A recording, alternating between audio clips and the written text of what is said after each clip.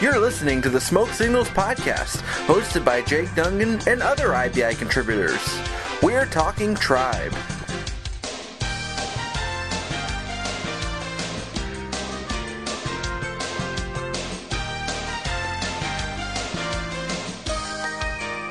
Well, good day, good afternoon, and good evening. Wherever and whenever you happen to be tuning in, we are glad to have you aboard. I'm Jake Dungan, senior contributor for Indians Baseball Insider, wishing you a happy opening day.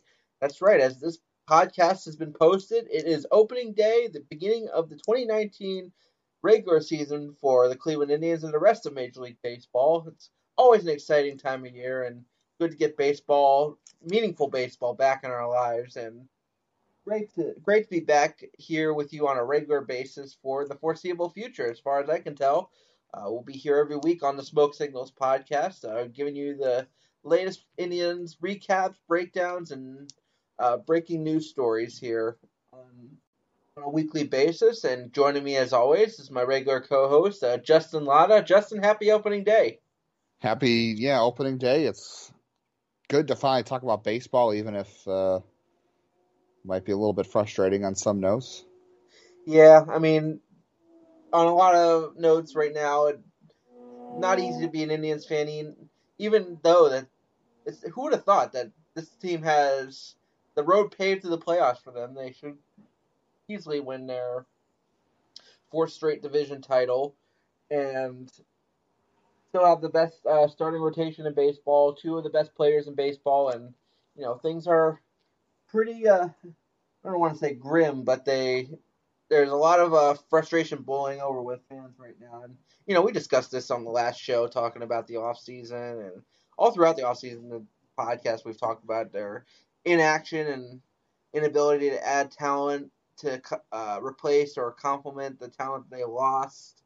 And then you have things happen like the injuries to Francisco Lindor and, thankfully, not seriously, to Jose Ramirez. And then the latest comments by the Indians ownership, which we'll get on and talk about later in the show. There's a lot of frustration, more frustration, I think, than you would normally see for a pennant contending team. And I don't know what it means for the Indians on the field this year, but we have the opening day roster announced, and we'll break that down. But what would you say from your perspective is your feeling, if you were to kind of encapsulate it what's the mood heading into this opening day from your perspective? Well, like I said, frustrating. I mean, so, Lindor is hurt and now a second injury. So that's not good. We don't know if Ramirez is 100% now. He might be dealing with that for a while. And I don't know. And of course, we'll talk about it later in the show about Paul Dolan's comments. I think when you factor all those things in, I think there's a lot more frustration going into the season than there has been. I just tweeted something earlier too, and I find this interesting. Is last year it seemed like April to September didn't matter. Like everybody, including the team, knew that they were winning the division. There was no worry about losing the division last year at any point. So those 6 months of baseball were really kind of meaningless. It was kind of sad. I think everybody was just waiting for October. And then when October was a disappointment, it really hurt because it felt like the first 6 months of baseball didn't really mean that much. This year, because of the injuries and having a lot of new faces, I think, at least on that end, there's a little more intrigue to the season. I mean, are they still favored to win the division? Yeah. But I think their margin for error is a lot slimmer, especially with these injuries. So I think that there's a little more intrigue around the regular season than there was last year. So I guess I'm excited for that part of it, even if the rest of it's kind of frustrating, as I said. Yeah, maybe there's more of a sense of urgency this year as compared to last year because, they had a pretty talented roster all around and a pretty full roster. I know guys like Andrew Miller and Cody Allen weren't quite up to snuff. And, Jason Kipnis struggled at times, although he did finish up the rest of the season strong. And, they were struggling to find a center fielder after Bradley Zimmer struggled and then had his injury. And, it was kind of all over the place with that. But by all accounts, they had a decent enough roster to win the division and make hay in October, which of course didn't happen. But when you come into this year, though, losing guys like Allen and Miller, Michael Brantley, Lonnie Chisenhall, Jan Gomes, Edwin Encarnacion, it's I think you're right. The margin for error is not that big this year, and I think that Terry Francona, he's a smart guy. He knows it, and he knows he needs to really squeeze a lot of value out of this team, out of guys like Jake Bowers and Jordan Luplow and uh, heck, even Max Moroff and Eric Stamets or Roberto Perez.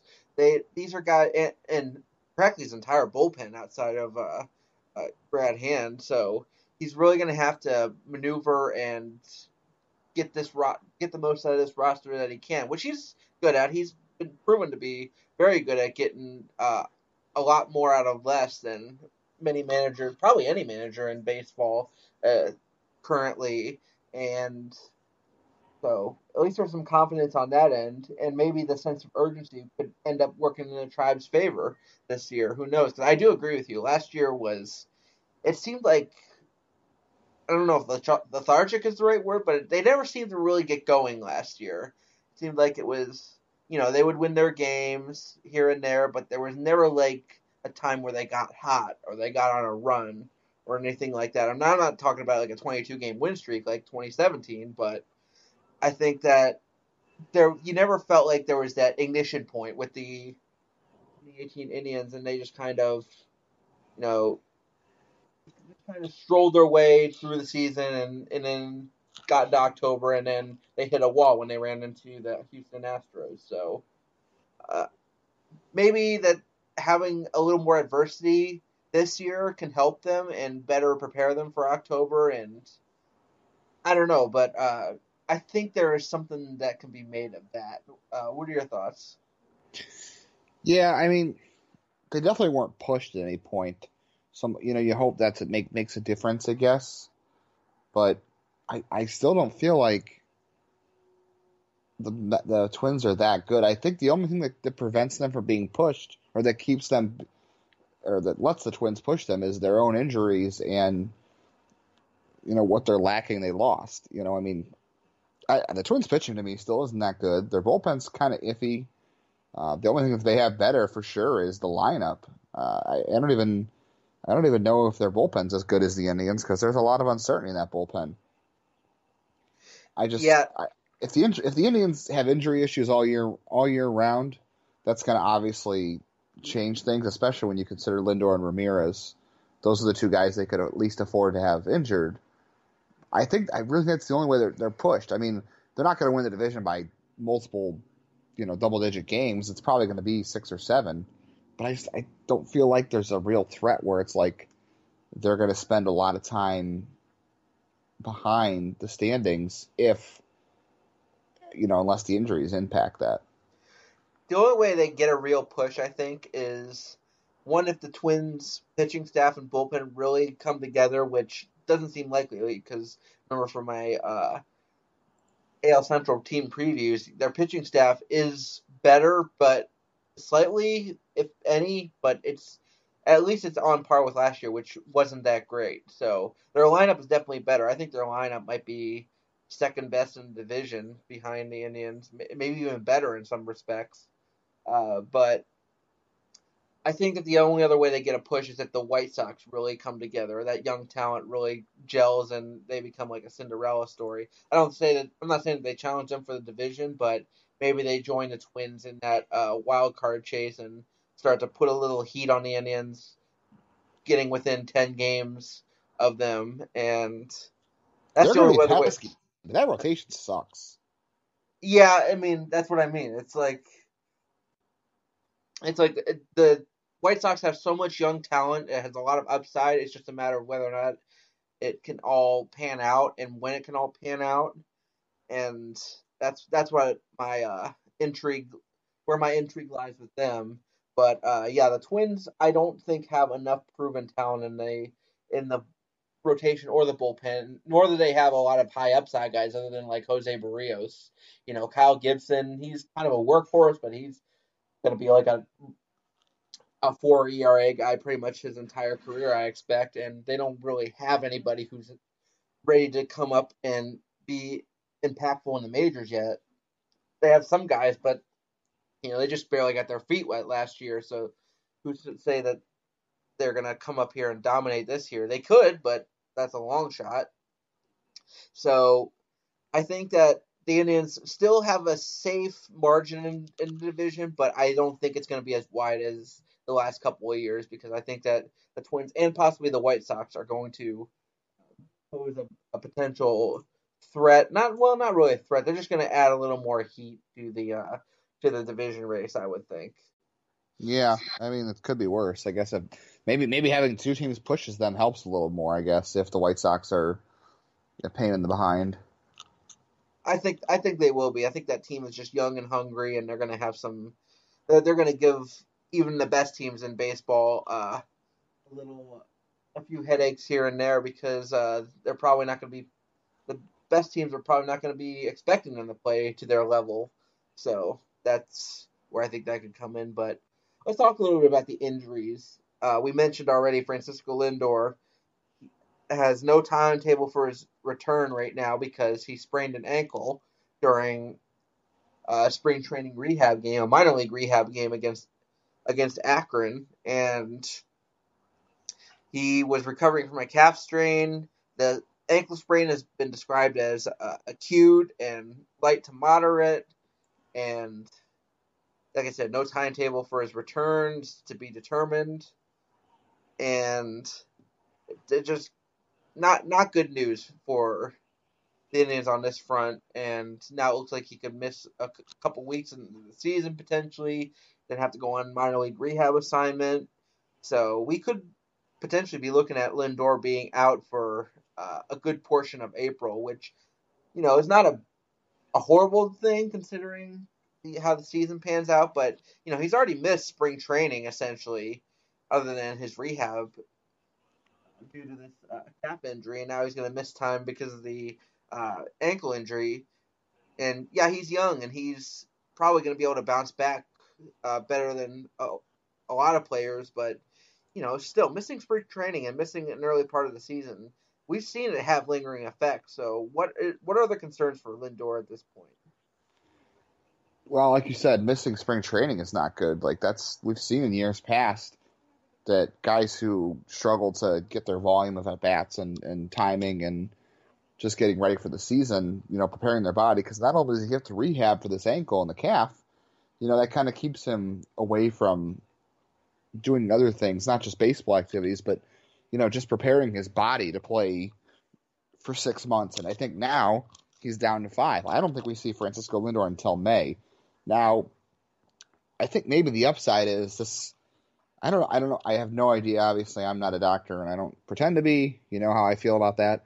I don't know how the ankle affects the calf, but if you really, really want to search for a silver lining here, it's that he won't have to play on the calf now for probably 2 weeks, and he will probably not be playing in April in Cleveland on the calf. Everybody was worried about playing in the cold weather and re-injuring the calf. Well, now there's a good chance you don't see him till May, so it maybe prevents him from having to test the calf out when he's not quite ready in the cold weather. That might harm it. Maybe he comes back in May and that's not as big an issue. I think Brandon Bowers, our writer and our resident doctor of physical therapy, said something about grade 2 sprains are 4 to 6 weeks, and we don't know what kind of grade sprain he has, obviously, but that puts him, on rehab at the end of April and potentially early May, and he doesn't come back until mid-May. So that's a lot of time to miss, especially now. I mean, he was doing well. Like, he was hitting the ball well in those games. It looked like he was going to be fine, but, now he's forced to make up that volume again. So hopefully they bring him along slowly. But, how long can the Indians offense survive without, they're one of their two best hitters in the lineup, especially their leadoff hitter? Yeah, definitely. And it probably was, well, this injury just was announced today, so this came beforehand, but his calf rehab and the time he potentially could miss, as he was placed on the injured list, which, by the way, is a new thing I wasn't aware of, that they changed the name from disabled list to injured list. But yeah, he's on the 10-day IL to start the season. So to complement that, uh, what's his name, Brandon Miller. Or Brad Miller, Oh, yeah. Brad Miller, yes. Well, that was for Kipnis's injury, who Oh yeah, for Kipnis' injury I too. Because think did they officially place him on the injured list too, or no? I think they did. Because he is not listed on the 25-man roster. So, but yeah, both Lindor and Kipnis are starting the year on the injured list. But that's when they brought in the veteran Brad Miller, who really didn't get a ton of playing time in Cactus League. Didn't get a ton of time in camp either, but he's making the opening day roster and will be probably one of the starting infielders. Uh, uh, Probably at short with Max Moroff over at second, and then you have Eric Stamets on the bench. But yeah, two key injuries, and thankfully Jose Ramirez is fine. After that foul ball scare, he fouled a ball off his leg in one of the final Cactus League games and had to be carted off the field. It looked really bad, but X-rays and the MRI came back negative, so I think he had an MRI. Well, anyway, X-rays came back negative, and he is only day to day. And Terry Francona says he's fine and should be ready for opening day. So hopefully we should see him at third base, because that could potentially be three infielders down to start the season. But looks like Ramirez will be fine. So yeah, some injury scares for the Indians early on. We already have two guys on the disabled list, but thankfully everybody else looks like should be healthy. So before we get into the roster, any final thoughts on these injuries? I just hope Ramirez is fine, because if Ramirez's injury lingers at all, boy, that's bad. This lineup's already got a low floor, and without Ramirez, who's your best hitter? Carlos Santana? Wow, Yeah, it's it's like 2011 all over again. oh my goodness, yeah, I know. And yeah, we already talked about this lineup hinges so much on Francisco Lindor and Jose Ramirez, and the thought of them both being out of the lineup for any period of time is just it's the kind that can keep you up at night as an Indians fan. So we won't dwell on this too much more. What do you say we get into this roster and talk about who's on and who's not? First of all, we'll go through this one area of the roster at a time. First of all, starting pitching, no surprises here. Kluber, Bauer, Carrasco, Clevenger, Bieber. No surprises there. Still, for all the woes we talk about with this roster, this starting pitching staff should still be among the tops in baseball. Up there with the Astros, with the Yankees, with the Red Sox, uh, all those great pitching staff. The Indians should be up there, if not number one. Uh, so, any thoughts there? I mean, this is all no big surprise as far as the five guys. Just glad to see all five of them come out of camp healthy and ready to go for the season. Yeah, I mean, there was that whole debate, or I don't know why the Indians stirred it up, but there was a debate about how Bauer could be the opening night starter in Minnesota, not Kluber. That would have been pretty awkward, but um, I'm not sure why they gave any life to that. I will say, I do like Bauer pitching between Carrasco and Kluber, and Francona's reasoning was that they think that they'll be okay early on with Bauer pitching, 110, 100, whatever, how many pitches he needs to pitch, and not having to do that on back-to-back days with Kluber and Carrasco, because they want to limit their workloads early in the year, obviously, By the and the way, bullpen's a little shaky. yeah. By the way, speaking of potential injury scares, does anybody get more comeback line Oh, drives than Carlos Carrasco? that's That one, just I don't know. Every time it happens, I'm like, really? How how is this fortunately, possible? fortunately, that got him in a very fleshy area, so he wasn't wasn't hit with any serious injuries, and he was able to shake it off and laugh it off. But yeah, I swear every time it's like, why? What is with this guy and these comebackers? And there's been a few occasions now. I mean, he's had him at his head. He's had a broken hand. I mean, he doesn't have the best luck with this, and everybody on Twitter. I think we all, you, me, and Corey all tweet at the same time. Does anybody get more comebackers in Major League Baseball than Carlos Carrasco? So There has to be something to this. Like it almost seems like it's not fluky. Like, is it some of his delivery? Like, because he pitches out at stretch, does he not? Does he not get into position to defend himself well? Is his it's usually off his fastball, I would assume. Like, I just don't get it. yeah, and that one line drive was 110 miles an hour too. So thankfully, it didn't do any damage. Yeah, it was off his rear end. Jeez. Yeah. So starting pitching, no surprise there. Based on our predictions for the IBI Roundtable, which posted as we record this on Wednesday. My bold prediction, and well, I don't know if it's necessarily bold, but a lot of our other senior contributors predicted Trevor Bauer to win the Cy Young this year. That's a popular pick everywhere. Yeah, I could see it. I could see it happening as long as he stays healthy. He's still working on developing his pitches, and he seems to be doing a really good job at it. I'm predicting a really big years from Bauer, Clevenger, and Bieber. I think that Kluber and Carrasco are going to be about on par with what they've done in the past. Maybe not Cy Young level, but I think that we're going to see bigger things from Bauer, Clevenger, and Bieber. Yeah, I think Bieber's going to have an awesome year. I picked Clevenger. I'll give it away now. I had Clevenger this year, not because Clevenger's going to be any worse.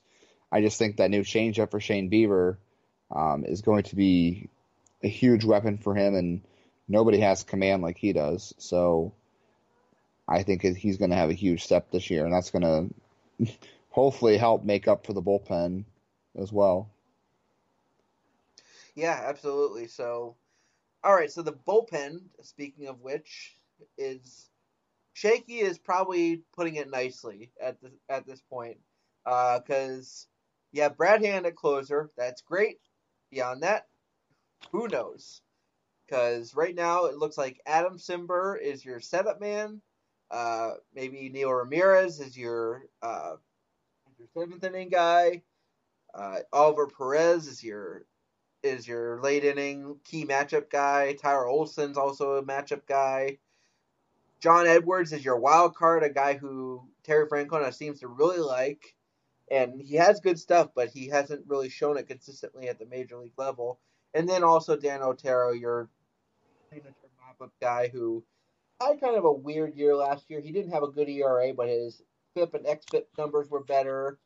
And, he's always the consummate ground ball professional. So as long as he's getting ground balls, I don't think that he's going to have a repeat performance of last year because it seemed kind of fluky when you really dig into the numbers. So I think other than Brad Hand and Dan Otero and maybe Oliver Perez, if you want to throw him in just based on his track record, his bullpen has a lot of unknowns. And figuring out how this is going to shake out is going to be one of the, I'll say, interesting developments to watch this year, but probably terrifying is the more appropriate term, because is Adam Cimber going to be a good setup man? Is Neil Ramirez going to be as good as he was last year? Is Tyler Olson going to be able to come back and strong from his injuries? I don't know. So thoughts on the bullpen? Yeah, definitely a lot of uncertainty. You hope that Brad Hand's the anchor, because if there's no reason not to think so. I mean, he struck out 100 batters the last 3 years in a row, which is almost Andrew Miller-esque. Like, I think people overlook how, when the Indians traded for Brad Hand last year, I thought, okay, he's a really good reliever, but he's not Andrew Miller, obviously. I almost said Adam Miller. Hopefully he's not Adam Miller. He's not Andrew Miller, but then, and he's still not Andrew Miller, but I looked at his numbers, and he struck out 100 batters each of the last 3 years as a reliever. That's so hard to do. So that's I think overlooking how good he can be. I have a lot of faith in John Edwards. The Indians have a lot of faith in John Edwards. Throws hard. You saw him last year in Akron a little bit. I think he's got a chance to be really good and help this team in a big way. The rest of the guys, I have absolutely no idea. Supposedly Trevor Bauer helped Neil Ramirez with his slider, I think it was, over the offseason. So hopefully he's better. you hope Perez doesn't regress too much. And quick promo, too, for us. Gavin Potter is going to be digging into some numbers from Adam Cimber. He thinks he saw some numbers why Cimber struggled last year, why he thinks he's going to be a lot better this year. So you can look for that coming up in the next week or so, too, on Adam Cimber. All right. So, yeah, a lot of wait and see here. I think there's potential. I agree with you. And Cimber, Edwards, maybe Ramirez too. I mean, he's a guy who has good strikeout numbers. That's probably been the only thing that's been consistent for him is his strikeout numbers, and always a good foundation to build on. So, yeah, I think there's potential, but you're going into the season as a pennant contender with two new key late inning guys, and then Brad Hand as your closer, which is great. But like I said, beyond that, it's very up in the air right now. So we'll have to wait and see. But outfield, we have Jake Bauers, Leonys Martin, Greg Allen, Power Naquin, Jordan Luplow. I mean, it's a far cry from the Michael Brantley, Bradley Zimmer, Lonnie Chisenhall outfield of yesteryear, but I don't know. I think there's potential there. I'm a big Greg Allen fan, as I've said in the past. I am making a bold prediction that Jake Bauers will be a big contributor for the Tribe this year, and Leonys Martin is who he is. He's not great, but he's not terrible either. He'll be a solid center field option. Hopefully, if his health issues are all behind him and there are no lingering effects on his game. And then Jordan Luplow, a lot of people aren't too thrilled with him. I think there might be something there. I've seen him play against the Rubber Ducks when he was with Altoona and in the Pirate system. I think there might be something there, but I don't think the upside is all too high, in all honesty. But and it's the outfield. I think, like I said, I think there's potential, but it's definitely not tops in baseball right now. Yeah, I mean that. It's not the best, but it can't be a whole lot worse than last year, can it? I mean, think about saving factor in the outfield offensively that wasn't Michael Brantley. Defensively, I think they're going to be a lot better. I was just kind of looking up while you were talking about the whole outfield. Last year in left field, Clay Davenport, who does projections and has his own defensive projection models and defensive runs saved, different from Fangraphs, had Jake Bauers at a +1 defensive run saved in left field, and I think Fangraphs also had. Okay, so he was a little bit below average in left field, according to Fangraphs. He was -1 defensive run saved, and kind of a not so great UZR. But maybe with some coaching, he gets better. But he's young and athletic. I think I'm actually kind of glad that he's playing left field, going to be playing a lot of left field, and Santana's at first, because I think that both of them are too good and athletic to be resigned to DH. I don't really know if I love Hanley Ramirez clogging up the roster and DHing every day, because I like the idea of having a flexible DH spot where you can get guys days off and keep roster flexibility going. But as long as they have this setup, I like that Bauers is going to get time in the outfield, because I think he's obviously a little more mobile than Michael Brantley. I don't really know how good his arm is. I've never seen him throw from the outfield, so it's hard for me to say. If Martin's healthy all year, he's good defensively. I have no idea who's playing right field. Is it Luplow is it Naquin and Luplow platoon? Is that the new Geyer Chisenhall platoon? And then where does Greg Allen fit? They took Greg Allen. Greg Allen had maybe the best spring of any outfielder. Why aren't they giving him a shot to have every day at bats? I mean, he was great down the stretch for them. I know his average on balls in play was absurdly high. That wasn't going to sustain, but he made real improvements. Walk rate went up, his strikeout rate went down. And he's good defensively. I'm not really sure why they're not giving him more at bats. Yeah, it seems odd because in my mind, I think, with all due respect to Leonys Martin, I don't want anybody to lose their job because of injury or illness, but I do think that Greg Allen deserves a shot to play every day in center field. But it seems like that he's going to be the fourth outfield guy, the guy who's going to come in and play all three outfield positions whenever needed, and off the bench and possibly pinch run, come in as a defensive replacement late in the game to start the year with Martin being the starting center fielder. So yeah, and then you got Naquin and Luplo. I think that's the platoon over in right. So yeah, I don't know if it's the best way to maximize the value that's on the roster, but it seems like that's what the plan is right now.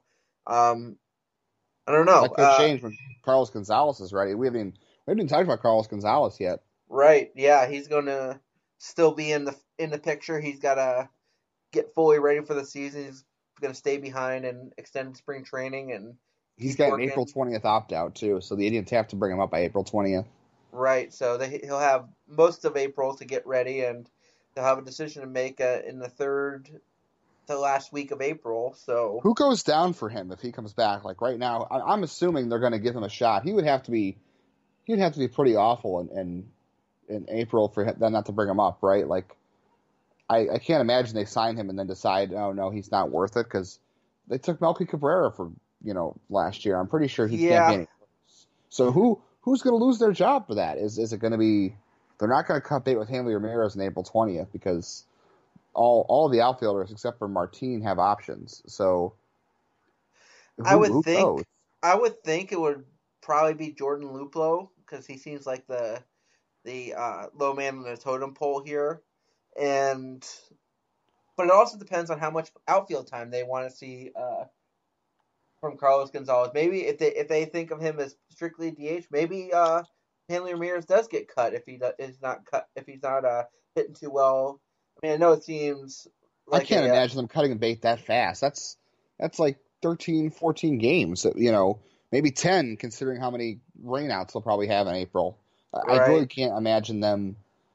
I But can't really imagine them doing that. like I said though, it depends on if they see him playing more outfield or playing or have serving more as a DH. I don't think that because I don't think that it's off the table to consider him as not an everyday outfielder anymore. So that's what I mean. They might try him just to try to get everybody on the roster, but I don't.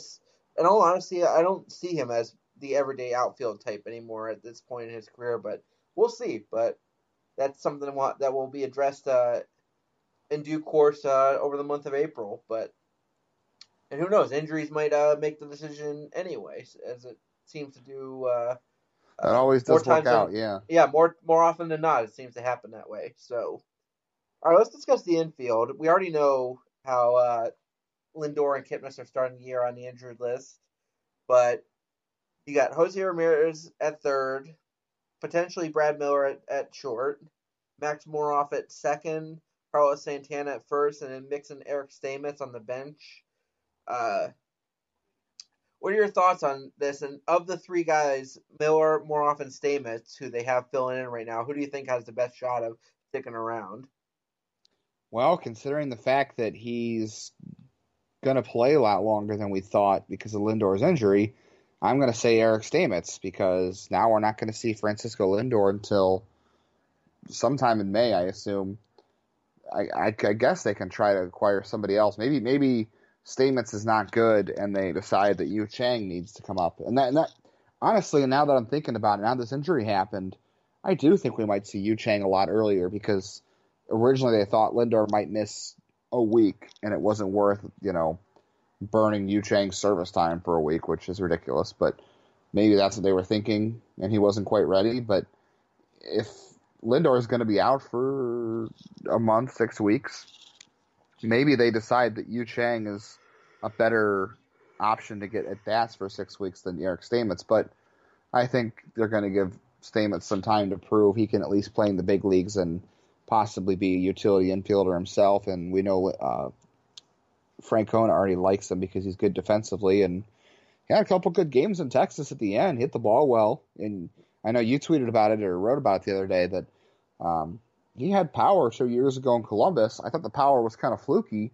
but he still, showed something offensively that year. So maybe there's something there, and as long as he's good defensively, they're going to keep playing him. Yeah, I mean the power. He's not going to hit 20 home runs, but he's a guy who could possibly hit double-digit home runs with his. Uh, Seems like he's had an improved swing because he was a guy who didn't hit any home runs. He hit like maybe 3 to 5 home runs a year prior Right. to 2017, and he had injuries last year, which really hampered his performance. But I think he's a guy who could hit possibly 15 home runs here, 10 to 15, maybe a little more than that. Um, so the power defense combo I think is nice to have on the bench. I'm really surprised actually that they gave Brad Miller a spot so soon after signing him because he wasn't with anybody. He And was with the Dodgers before. He played. He had a oh, he good stint with the was. Dodgers. Oh, that's Yeah, right. he actually hit the ball well for them. Okay, yeah, that's right. I forgot about that. My bad. So, okay, so it makes sense that he got a spot then versus, like Carlos Gonzalez, who wasn't in camp at all with anybody, and he's getting the extended spring training.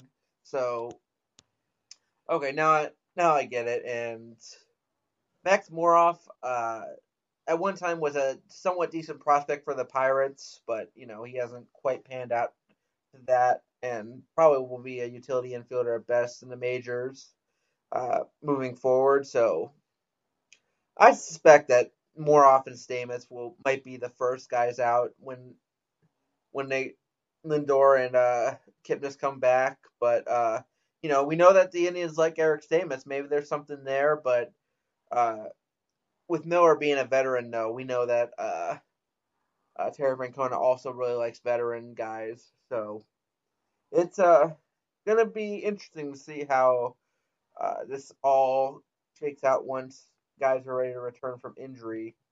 Uh, Catcher and DH, you got Roberto Perez and Kevin Plawecki. I was kind of surprised, honestly, that Eric Haas didn't get more consideration. But when they brought in Kevin Plawecki, and we were discussing before the show, he doesn't have any options left. It kind of was a foreshadowing to me. So not a big surprise, but I thought Eric Haas was going to get more of a chance. And then Hanley Ramirez, not a big fan of having him on the opening day roster considering the fact that at least the at bats I saw, he did not look like the Hanley Ramirez of old. And spring training at bats you take with a grain of salt, but a lot of uh, a lot of weak grounders, not much of anything to speak of as far as something that you can really hang your hat on. Catcher and DH. Any thoughts there, and should they have gone a different direction? Now, if Kevin Plawecki had an option, I think you could have argued for Eric Haas because we were talking before we started recording that Eric Haas doesn't have a whole lot left to prove at AAA. He's 26. He kind of is what he is defensively. He's above average. He doesn't have a great arm, but he's a good receiver and he handles the pitching staff well and he has power and he walks some. I think he's kind of maxed out who he is as a player. Obviously, he could cut down on his strikeouts a little. That'd be helpful. So maybe he does work on that. Um, but I think for the fact that he didn't have options, it's good they kept Plawecki because catchers get hurt a lot. As we've seen with Perez in the past, he's had a couple of weird injuries too. So not a lot of guarantees. And if you look beyond Eric Haas, who's their fourth catcher on the depth chart? Like, I think they told Dioner Navarro that he's not making the club, so I don't think that means he's going to AAA unless they work something out with him that he is. But he's a really bad defensive catcher, so that would be kind of rough. So I don't even know who's going to play with Haas in AAA. They released a couple catchers in camp the other day. Did they release Daniel Salters? I think he's been around quite a while. Did they? Um, I didn't catch that. I can't remember. There were like 8 cuts in the last 2 days, and I can't remember who they all were. But like, who's the fourth catcher on the depth chart? Like, I don't know. That's the thing. So I think they just for the sake of the fact that they couldn't lose Plawecki because he doesn't have an option, you had to send Haas to AAA because otherwise you have no third catcher. Even if I think Haas might be the better player, Haas also needs to play every day too. I think. Yeah, I agree. And by the way, the catchers I think you're talking about, we had Simeon Lucas and Okay, Michael Lucas. I knew that Tinsley. was one. Yeah. And Michael Tinsley got released too. Although I think he was more. Neither one of them have really played catcher uh, recently. I mean, I think Lucas has been more of a first baseman, and Tinsley's been more of an outfielder. So, um, Well, they both were around for a little bit, and they both did not play well. So, right. So, Salters is still in the organization as far as I know, and I think between him and like Lee Jen Chu and maybe Sicknarf Loopstock, they're the best next best catching options that the Indians have right now beyond is Eric Loopstock Hutz. still is Loopstock still around? Because he got Yeah, suspended he's late last year by the Indians for some behavioral issue. I think he missed yeah like the last month of the year or some something for that. something like that. I was kind of surprised to see him, but he's still in minor league camp. I saw him in the spring training highlights, minor league highlights. So Huh. he's still around. And yeah, I think between those three guys, they're the next best catching options the Indians have before you get down to guys like Bo Naylor and I don't know. Maybe he could be the four-string catcher. Oh my goodness. Okay, Uh, so in case anybody was curious, because nobody dives in like we do, um, roster resource has Tim Fedorovich and Dioner Navarro as catchers going to AAA. So I guess the Indians work something out with one of the two, or maybe both, to go to AAA. So maybe they are bringing a few veterans to AAA just in case. Makes sense. They usually do that every year. So yeah, they're very thin on catching, and the more I think about it, keeping Kevin Plawecki around and having Haas in AAA, while I don't think it's fair to Haas, I think is the best option as far as maximizing your roster depth because there isn't a lot of it with at catcher right now. So, uh, and yeah, we'll see what happens with Hanley Ramirez and if Carlos Gonzalez, his status coming up in mid to late April factors into his future with the Indians.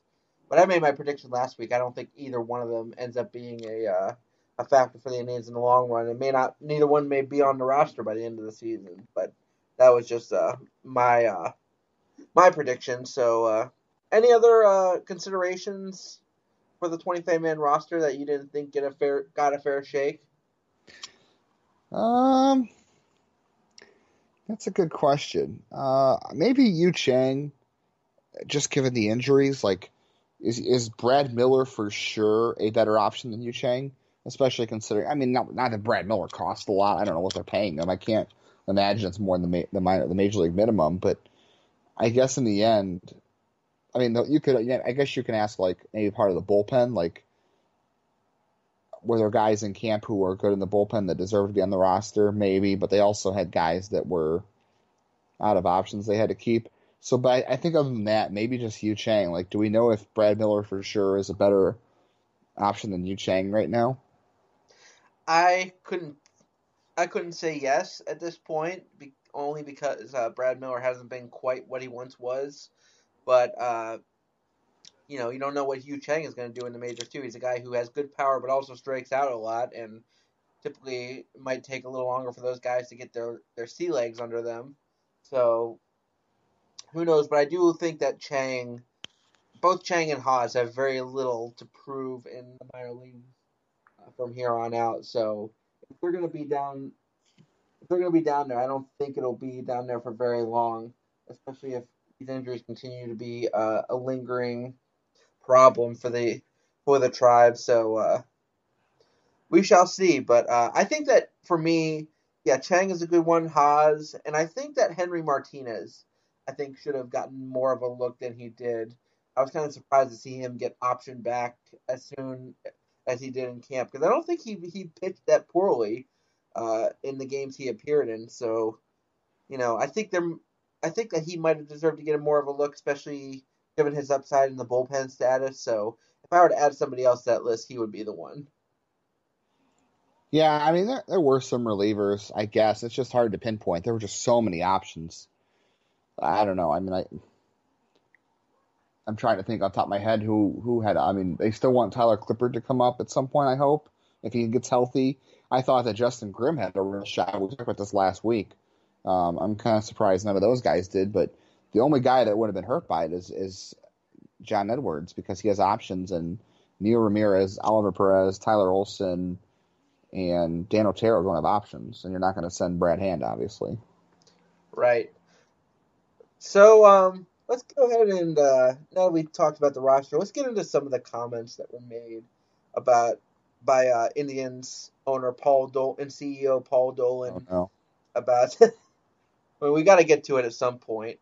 So, just a couple of days ago, we all had to rise in the morning to the Zach Meisel athletic article where he had I think, a 35-minute conversation with Indians majority owner Paul Dolan, and uh, they were talking about the payroll constraints, the team's financial constraints, how apparently the team has been losing money the last few years, and it has led to them having to cut payroll this past offseason, much to the chagrin of the fan base, and not reinvest that payroll into the roster. And we all know how this offseason went and how it has left a lot of question marks with the team. And basically, what it boils down to is Paul Dolan was saying how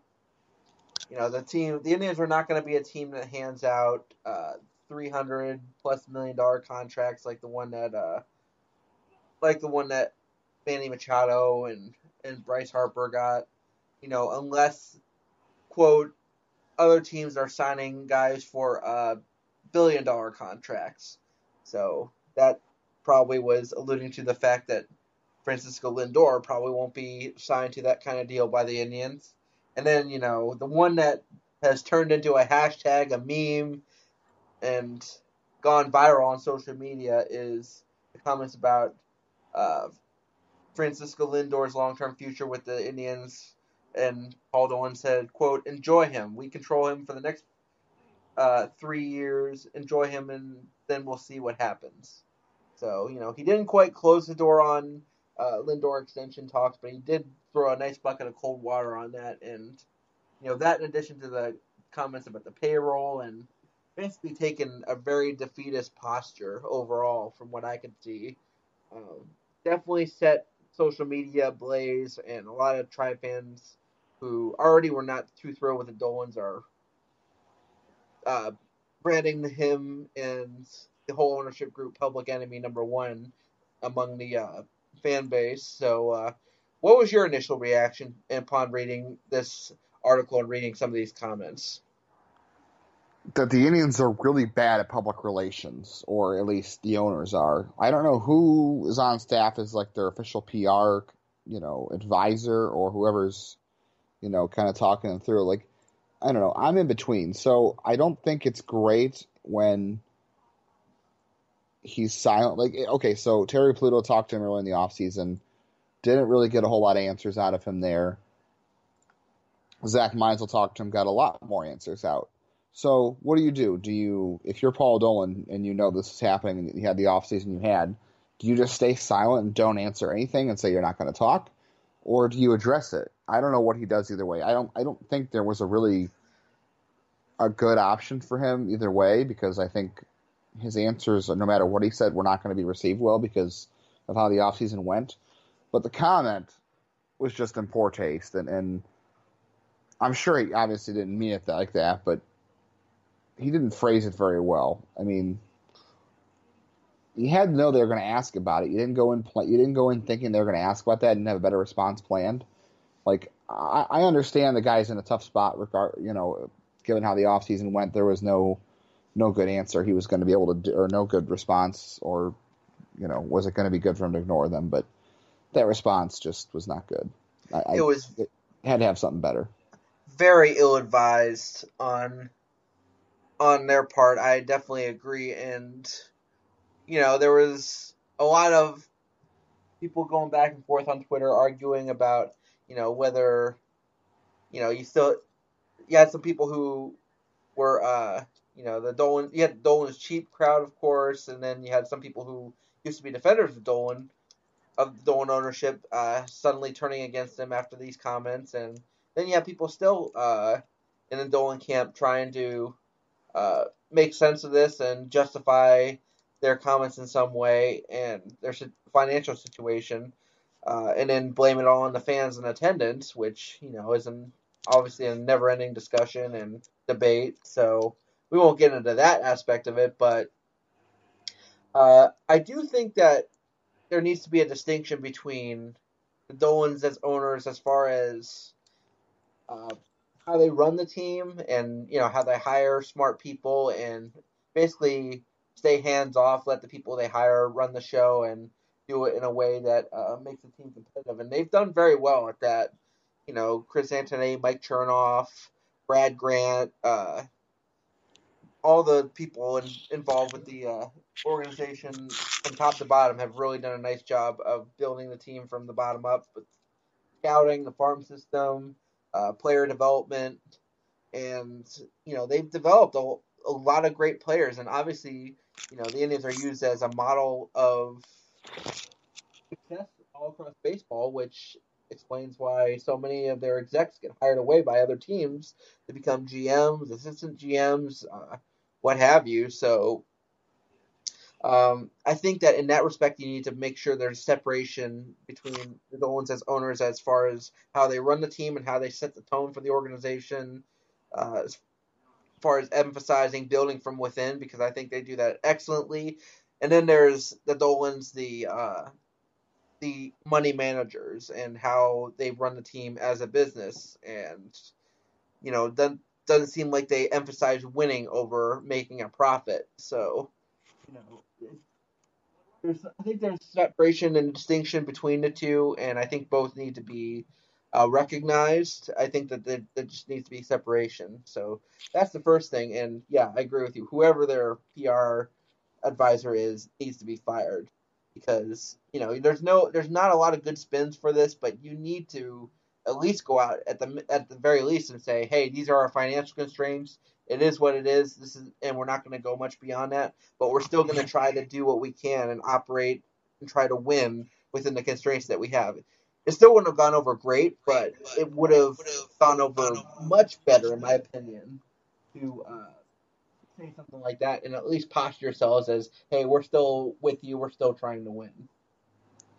Here's a philosophical question for you too. While we're on the subject of separating the GM and the owner, so a lot of fans and some writers, a lot of media like to claim that every team in baseball can afford to sign a Manny Machado or Bryce Harper. There's just owners that are too cheap to do it. If that were the case, I'm not saying the Dolans are being cheap and they're not spending what they could. I'm not saying they're broke or they're losing money. I don't know the truth. All I know is we know the TV deal, we know their attendance, we know the reported payroll. That's all we know. And I go off that because I don't have any other facts. I listen to people like Kevin Kleps, who are a little more connected than most in the city on payroll and CEOs. So I'm going with what I know. But the question is, if the GMs, obviously the GMs have access to the financials. They know what the team revenue is, and they know what they're spending. If that was truly not true, if the Dolans could afford to sign Manny Machado or Bryce Harper, and they just chose not to, I assume that the front office would have access to that knowledge, correct?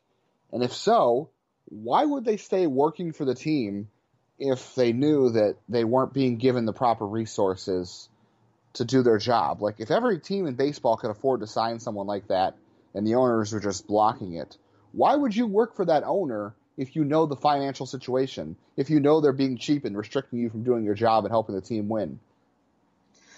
Okay, fair point, fair argument, because yeah, I don't think anybody would want to work for somebody who wasn't putting you in a good position to win, even though they were capable of doing it. But possible devil's advocate to that would be, this would be a chance for them to flex their GM muscles and get creative and try to build from within and emphasize the farm system and try and digging through the reject pile on free agency and the trade market, try to find lightning in a bottle somewhere, which are all things that the Indians have done. And obviously it's done well for the execs because a lot of them have been hired away elsewhere. Mike Hazen, Derek Falvey, so many names, Mark Neil Shapiro Huntington. and Ross Atkins. Neil So Huntington. yeah, these are all guys who have gone on to better things. So, you know, again, we don't know if it's true or not, but that would be my rebuttal to that would be to say, like, you know, you can know that you're not getting the resources that you need, even though the ownership is perfectly capable of giving them to you, but you might still choose to stay there anyway because it'll give you a chance to flex your creative muscles a little bit. I guess, but I don't know. I mean, there's a lot of different factors. Like I always say, spending money does not make an owner good because Dan Gilbert has twice sent away LeBron James, and he might have signed with the Lakers regardless. That's obviously not what we're here to talk about, but I don't know. It's just strange that I have a hard time believing you would want to do your job, and I get there's only 30 of these jobs in baseball, and like you said, if you want to be a GM worthy of working in a big market, teams that already do spend, you probably do have to work your way up with a smaller market team or whatever you want to call it, and prove your, like you said, creativeness. But I just have a hard time believing that guys like that are sticking around as long as they do, especially in the Indians organization, for how long they've been around, to stay here and realize they're staying here despite the fact they're not being allowed to take advantage of all the resources. Yeah, well, I think that you might have an argument there because of how long these guys have stayed around. I mean, Antonetti's been here forever. Chernoff is starting to become a tenured guy as well. So uh, I think that the length of the time that these guys have stayed here, that I think backs up your point a little bit more. I still say there might be something to them trying to get creative and make their bones as a GM and really build their resume for future opportunities. But we'll see. Speaking of Kevin Klebs, by the way, you brought up how people have been comparing the Dolans to Dan Gilbert or even Haslam's over with the Browns. Kevin Klebs tweeted out, and I thought this was very eloquently put. Tweeted, quote, since Twitter too often is all or nothing, all of these can be true. One, the Dolans have run a competent, stable organization, going back to what we were saying before. Two, MLB's economic model is much, in all caps, different than the NBA and NFL's model. Three, it's okay to be upset that the Tribe is cutting payroll with the clock ticking on Lindor. So, yeah, Kevin Klebs, I think that was probably the best overall summary and reaction to what had transpired the other day. Yeah, I think that's pretty accurate. I think the fact that they cut payroll this offseason and did not add anything of real relevance. I mean, Jake Bauers is probably the best name they added. They had to sacrifice Yandy Diaz for that, so I don't know if that's really. I mean, I like Bauers a lot, but I don't know if it really counts. So, yeah, I think the fact they didn't add is disappointing. I mean, even if they didn't get back to last year's payroll, but I for sure thought that the plan was to maybe trim some areas payroll-wise and reinvest it and try to get different spots filled out, and they didn't. So, but the rest of it, I agree with that tweet 100%.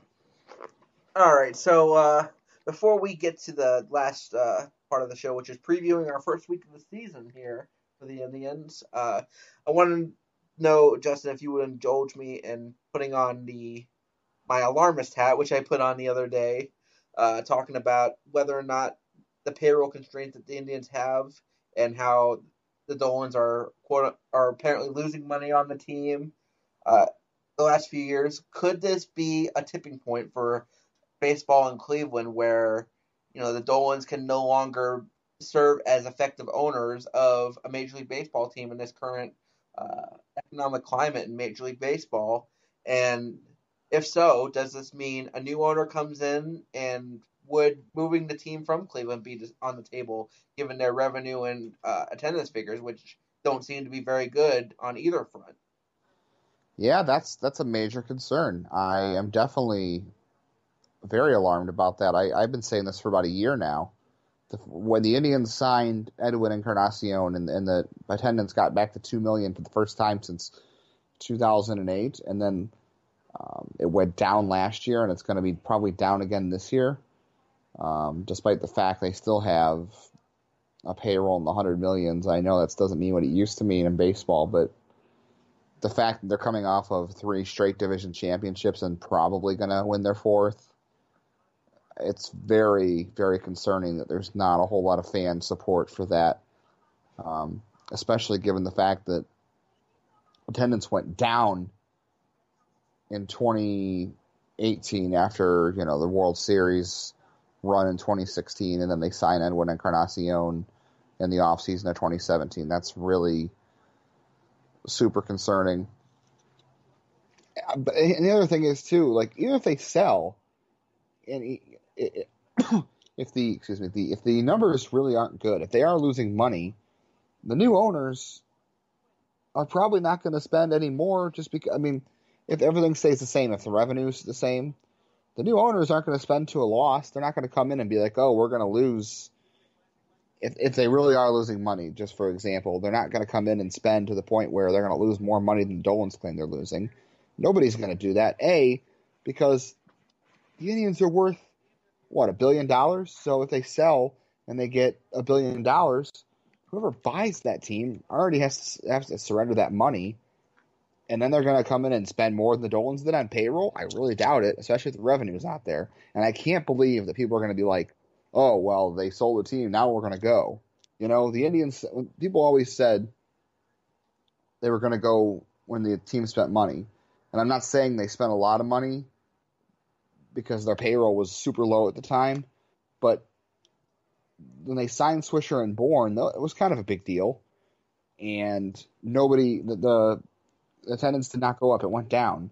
They went to the wild card game, and the attendance went down the next year. And then they won, they went to the World Series and they signed Edwin, and the attendance went down last year. So I just don't believe it anymore. I don't believe the segment of the fan base, or that claim to be fans, say they're going to come when the team spends and wins. They've won. They've spent a little. I'm not going to say they've gone crazy, but they've spent some, and they've done things they haven't done in the past, like the Edwin deal and the Andrew Miller deal.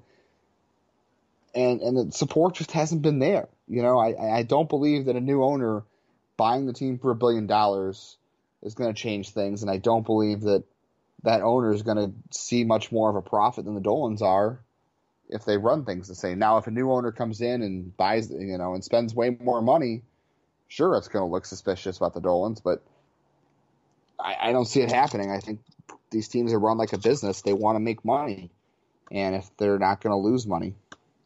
Yeah, the only way it really works in the Indians' favor is if, Cleveland's version of Mike Ilitch comes in and buys a team and just spends like there's no tomorrow because he wants to see the team win a championship.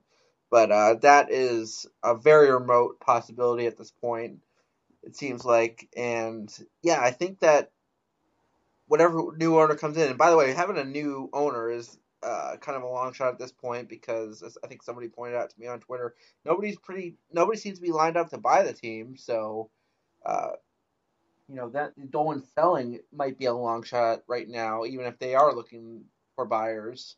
But if a new owner does come in and is not, like I said, Cleveland's version of Mike Ilitch, I think that it has to be on the table for them to possibly relocate the team. There's some cities that are lining up, clamoring for a Major League Baseball franchise. Obviously, you got Montreal wanting their Expos back. You got Portland, Las Vegas, Charlotte. They all would happily take a Major League franchise.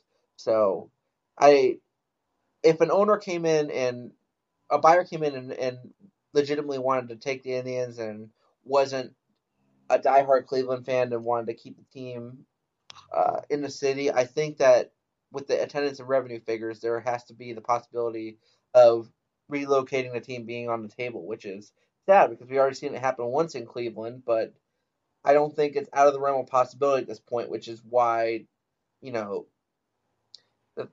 all this, the team's financial situation is very concerning to me. And, I'm still going to support the team, still going to be out there rooting the Tribe on as long as I can. But I think that this is something that has to be in the back of everyone's mind at this point. Uh, we'll see what happens, but I don't know. I just don't know what to make of it, and I'm more concerned about it now than I was even just a few days ago. Yeah, I am too. And if there's anything to be mad at, and I don't know how it's all set up and how it all works, but the Indians have a pretty bad TV deal. Like, okay, so they're getting 40 million a year. I know, when you talk about our lives, that's a lot of money. But when you consider that the Tampa Bay Rays payroll or TV deal is $80 million a year, and they're, the worst market in baseball, and the Indians have been better than they have been over the last 5 or 6 years, and the Indians TV deal is for less per year, that looks really bad. So if there's anything to really be mad at, it's that the Dolans created STO, sold STO back to Fox. They wanted STO to be their Yes Network. I think we talked about this a couple weeks ago with Corey. But the TV deal is less than ideal. And maybe that was a good deal for when they sold it, but it's not now. And they're stuck in that deal till 2027. I think that deal went down before the big TV boom and network boom with sports networks because at the time, yeah, I don't think it was a really good deal at the time. I think it was like at least on par or a little bit better than average at the time. But then you had the Dodgers TV deal happen a year or two later, and TV money has since exploded. So yeah, it looks really bad now.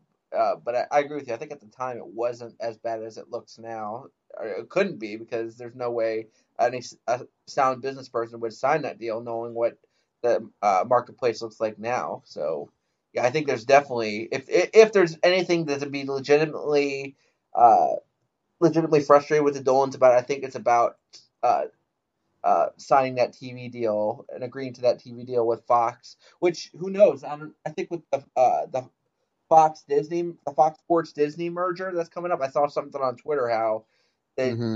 the regional networks are all going to be sold, and who knows what that's going to mean for Fox Sports Ohio? Because I saw that one on the list, so that's going to be worth keeping an eye on too. I don't know what direction that's going to lead, but it's something worth considering as far as future TV money.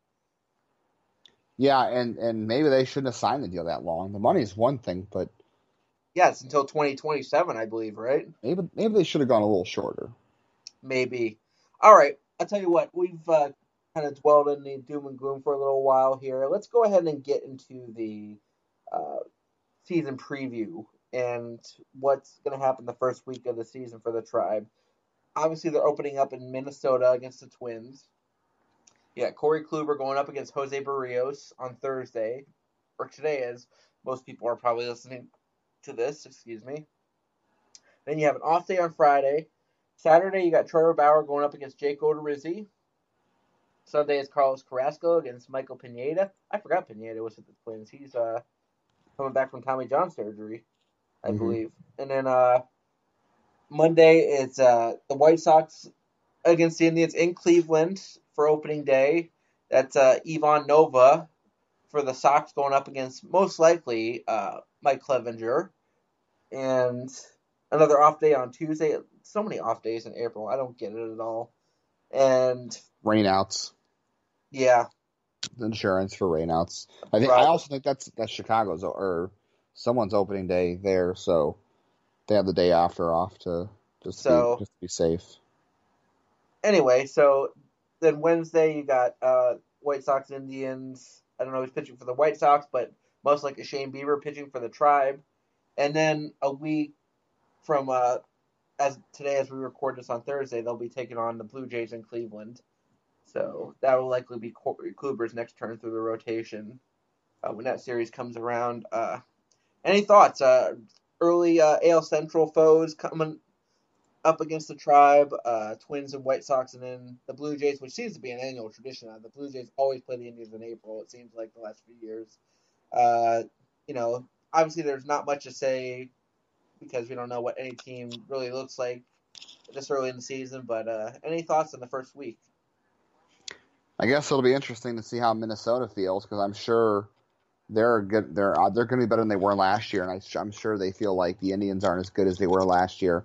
So they probably assume they have a shot at the division. I'm sure they're going to be kind of plucky. They're going to feel like it's their time to go back to where they were in 2017 and surprise everybody. So I'll be interested to see their energy level on opening day, knowing the Indians are kind of a wounded duck right now.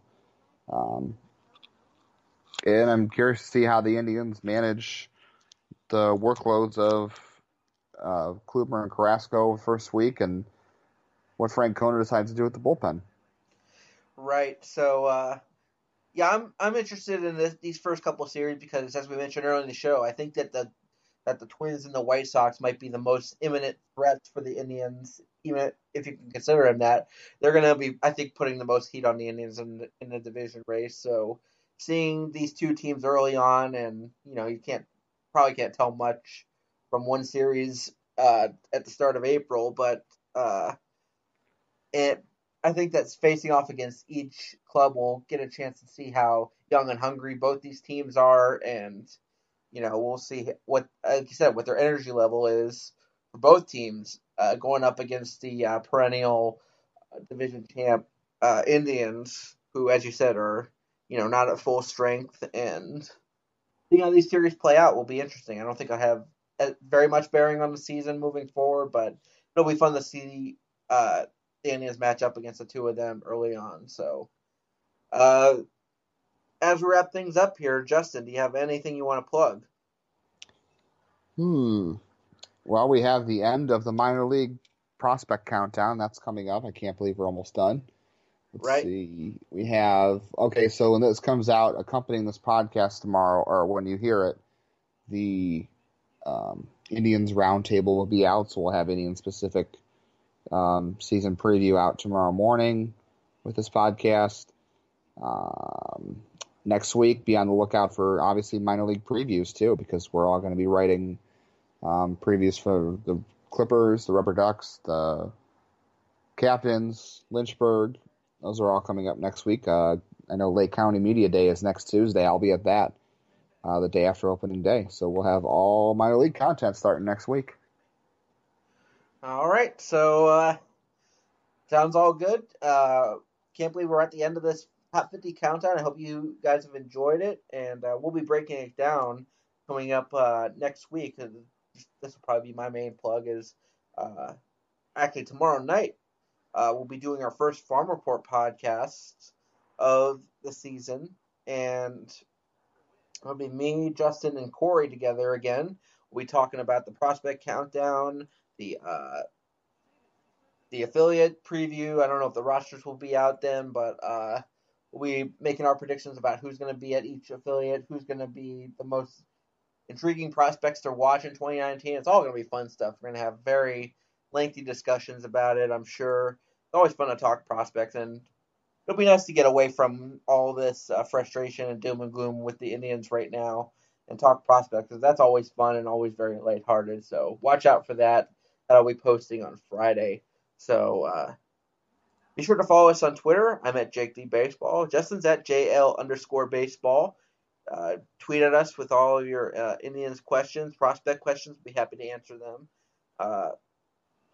And follow the show on Twitter at Smoke Signals IBI. You get all the links, podcast notes, and announcements there as well. So be sure to follow us throughout the season as we get going on a new podcast season and a new baseball season. So, Justin, any last words?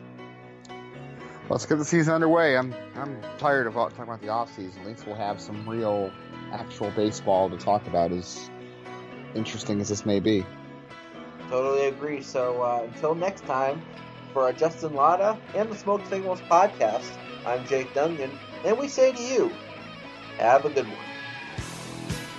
For questions and comments, you can email us at smokesignals@indiansbaseballinsider.com. Also be sure to follow us on Twitter at SmokeSignalsIBI, where you can find links to all our shows, as well as poll questions and other cool podcast stuff. Thanks again for listening.